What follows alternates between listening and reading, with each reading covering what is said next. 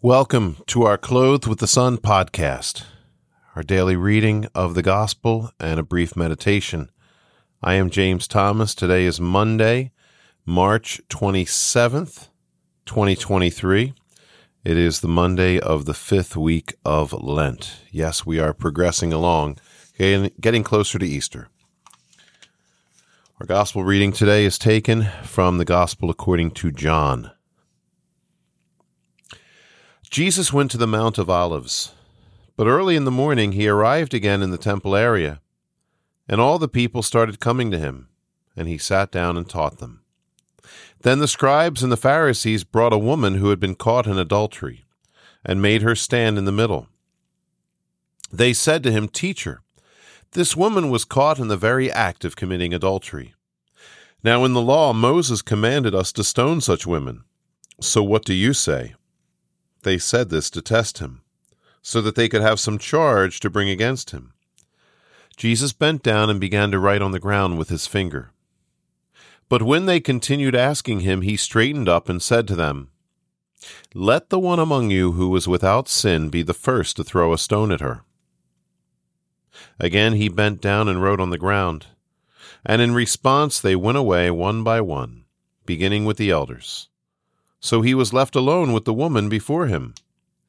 Then Jesus straightened up and said to her, "Woman, where are they? Has no one condemned you?" She replied, "No one, sir."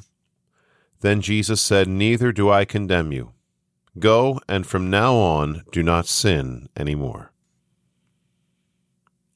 So I don't know if any of you have heard the story of, it's a similar story to what we just heard. Jesus is there preaching and teaching in the temple area. They bring before him a woman caught in the act of adultery. Jesus leans down, writes on the ground, and he says, "Let the one who is without sin be the first to cast a stone." Suddenly there's this commotion, and a woman runs through the crowd and takes a big boulder and throws it right at the lady. And Jesus turns and says, "Mom, will you cut it out?" Ha ha ha. Anyway, that aside, there is a great author, Louis de Wohl, and Louis de Wohl writes historical fiction, but he had done a lot of research before writing his stories, both on the life of Christ and St. Paul and other saints. And he wrote a book called The Spear, which is specifically about Cassius Longinus, the one who stabbed Jesus in the heart after Jesus' death on the cross. And this particular gospel that we just heard is included very much in that story. There's a young woman, and her name is Naomi. And Naomi is in a very bad marriage. She's actually married to one of these Pharisees. And he's abusive, and it's miserable for her. And one day she connects with this Cassius Longinus, this Roman soldier, and the two of them commit an act of adultery. And then they're caught. And the Roman soldier is fine. He goes free. They have authority over the Jews in that particular time and space. But Naomi is brought into the temple area, and Jesus is there teaching. And on the one hand, they hate Jesus, and they want to see if they can trip him up. But on the other hand, this man, he wasn't happy in his marriage, so this is a great opportunity for him to get rid of his wife and to feel justified himself that he's such a good man. And, the way we sometimes have this martyr complex, oh, look at what I have to put up with. So he wants to see her stoned to death, especially now that he's suffered the horrible offense of her committing this sin against him with this Roman soldier. So this whole thing happens. And then Jesus does what he does, and then she goes free. He says, "Go and sin no more." But, she's not going to go anywhere. She's going to follow Jesus now. So she follows him, and it's not long after this Jesus goes to the cross. And Cassius sees Naomi following Jesus to the cross, and he's on duty that day. He's one of the soldiers in charge of the crucifixions. And he keeps going over to her saying, "Okay, you're free now. You don't have to be with your husband anymore.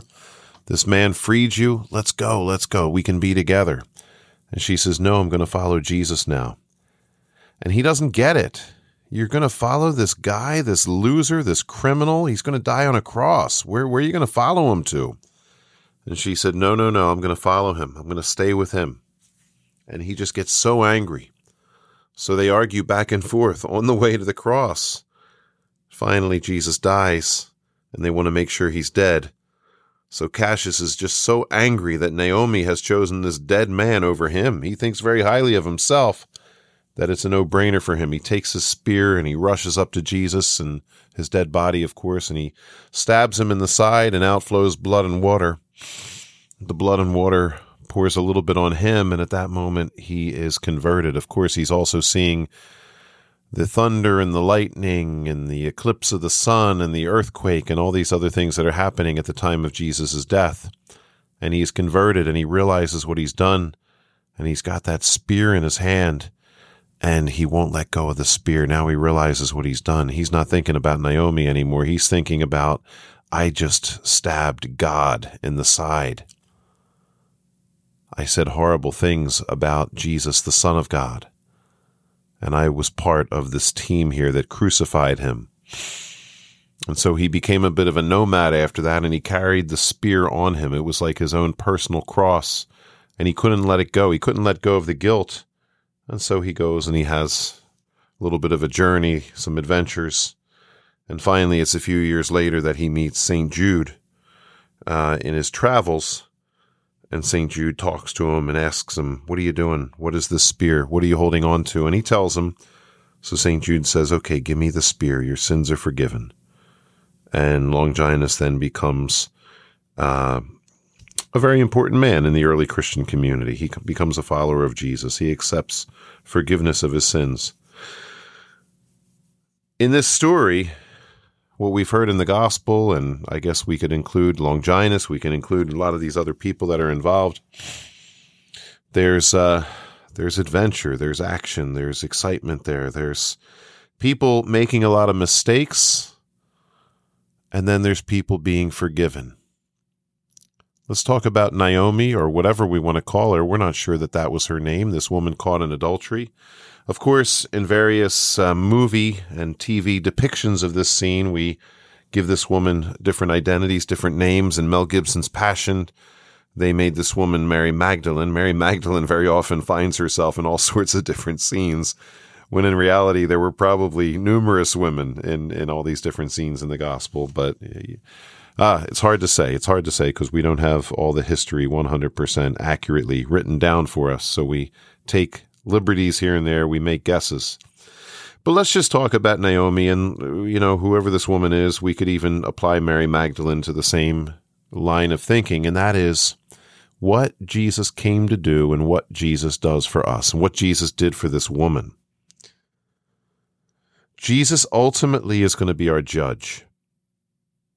But as long as we're still breathing, he's not yet the judge. When he was here on earth, he was not here to condemn and judge us. He was not here to force us to serve him. He came as a servant to us. Ultimately, his death on the cross pays the price for our sins.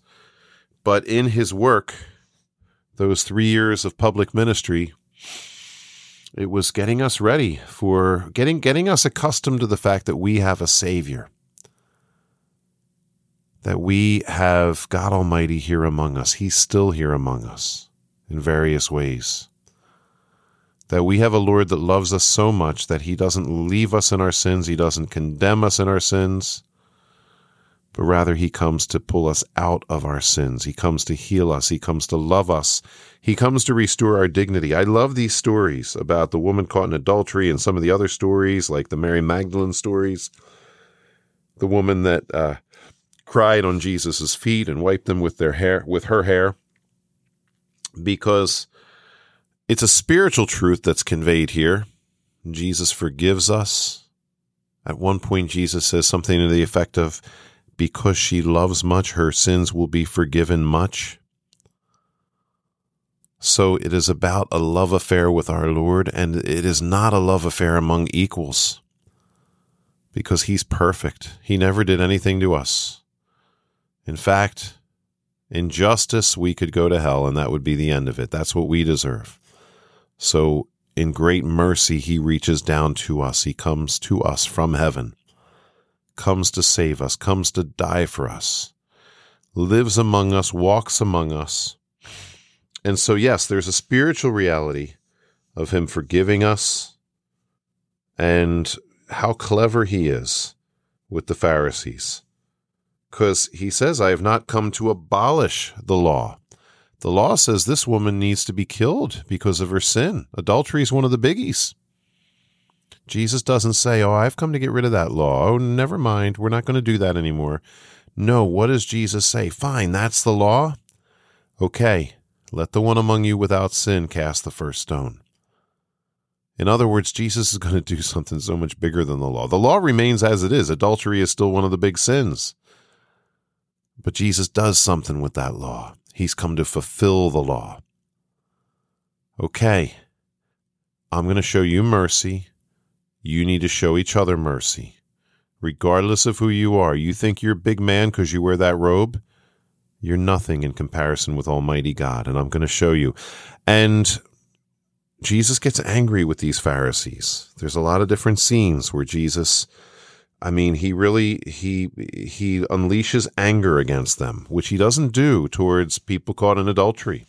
He doesn't do that towards the tax collectors. He doesn't do that towards possessed people, etc. Different types of people with problems and sins. He doesn't lose his cool with them, but he vents his anger against the religious leaders. It is believed, although we don't know this for sure, that when Jesus bent down and started writing on the ground, it's very possible that he was writing the sins of these men, reminding them, okay, you guys want forgiveness too, huh? Have you asked for it?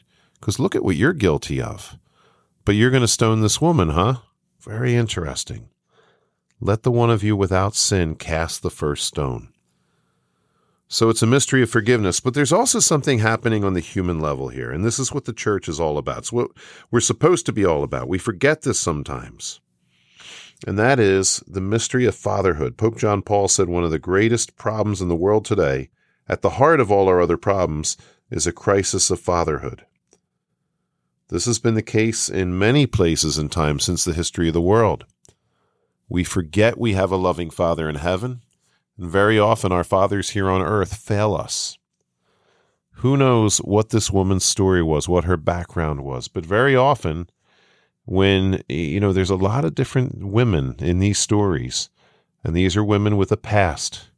Very often it involves being promiscuous. And anybody that's done counseling, anybody that's worked with kids, anybody that's done therapy, very often there's a correlation between daddy issues, maybe mommy issues, etc., and people acting out sexually. There's a correlation there. People are looking for love. They're looking for the love they didn't find, and now that love has become eroticized. And so what does God do to heal us? And God tries to use the church for this in our day and age. He provides fatherhood. So on an emotional level, something is very beautiful that happens with Jesus' followers. They feel loved. As a result, their dignity is restored. They feel dignity. They feel important. Jesus wants us to feel like you are a son or daughter of the King of heaven and earth. You are important because you belong to Almighty God. So he restores this woman's dignity. It's true you sinned, and I'm going to tell you, go and sin no more. I don't want you to sin. Largely because I don't want you to go to hell. I don't want you to live miserably in this life. You've already lived that life of sin. You've seen where it's led you. You're miserable. But that's not the point here. The point is, I'm going to give you the love that you need. I'm going to give you mercy and forgiveness, and I'm here for you. So she follows him, even when he's going to die. Even when this man, this Roman soldier, who knows, he's probably good-looking, muscular, he's probably got money. She says, no, I want to follow Jesus, the man who's about to die on a cross, because he gave me my dignity, because he gave me love that nobody else ever gave me, because he recognized that I'm important. How often these women in that society were just treated like garbage. Jesus treated her with great love, great dignity, as he did with all the other women, as he does really with all of us. And when we approach him in the standpoint of being sinners, being needy, being lowly, that's when we have a claim to the physician. That's when we have a claim to Almighty God's goodness and love and grace. So, a lot of good things to meditate on with this reading. We can imagine that Jesus is, he's, as he is, he's there for us. He's forgiving us. He's loving us. He's giving us another chance. If we're Pharisaical, he's reminding us of our sins so that we can get back in that position of being like the woman caught in adultery. Lord, have mercy on me, a sinner. Lord, he says to her, has anyone condemned you? Well, neither do I. Go and sin no more. So, anyway, we ask the Lord to give us that grace that we may be among his followers, among these holy women, the Blessed Mother and the apostles, that we may seek his love, his mercy, his forgiveness, and that we may have that zeal in following him, recognizing the great gift that we have been given. God bless you. Have a great day.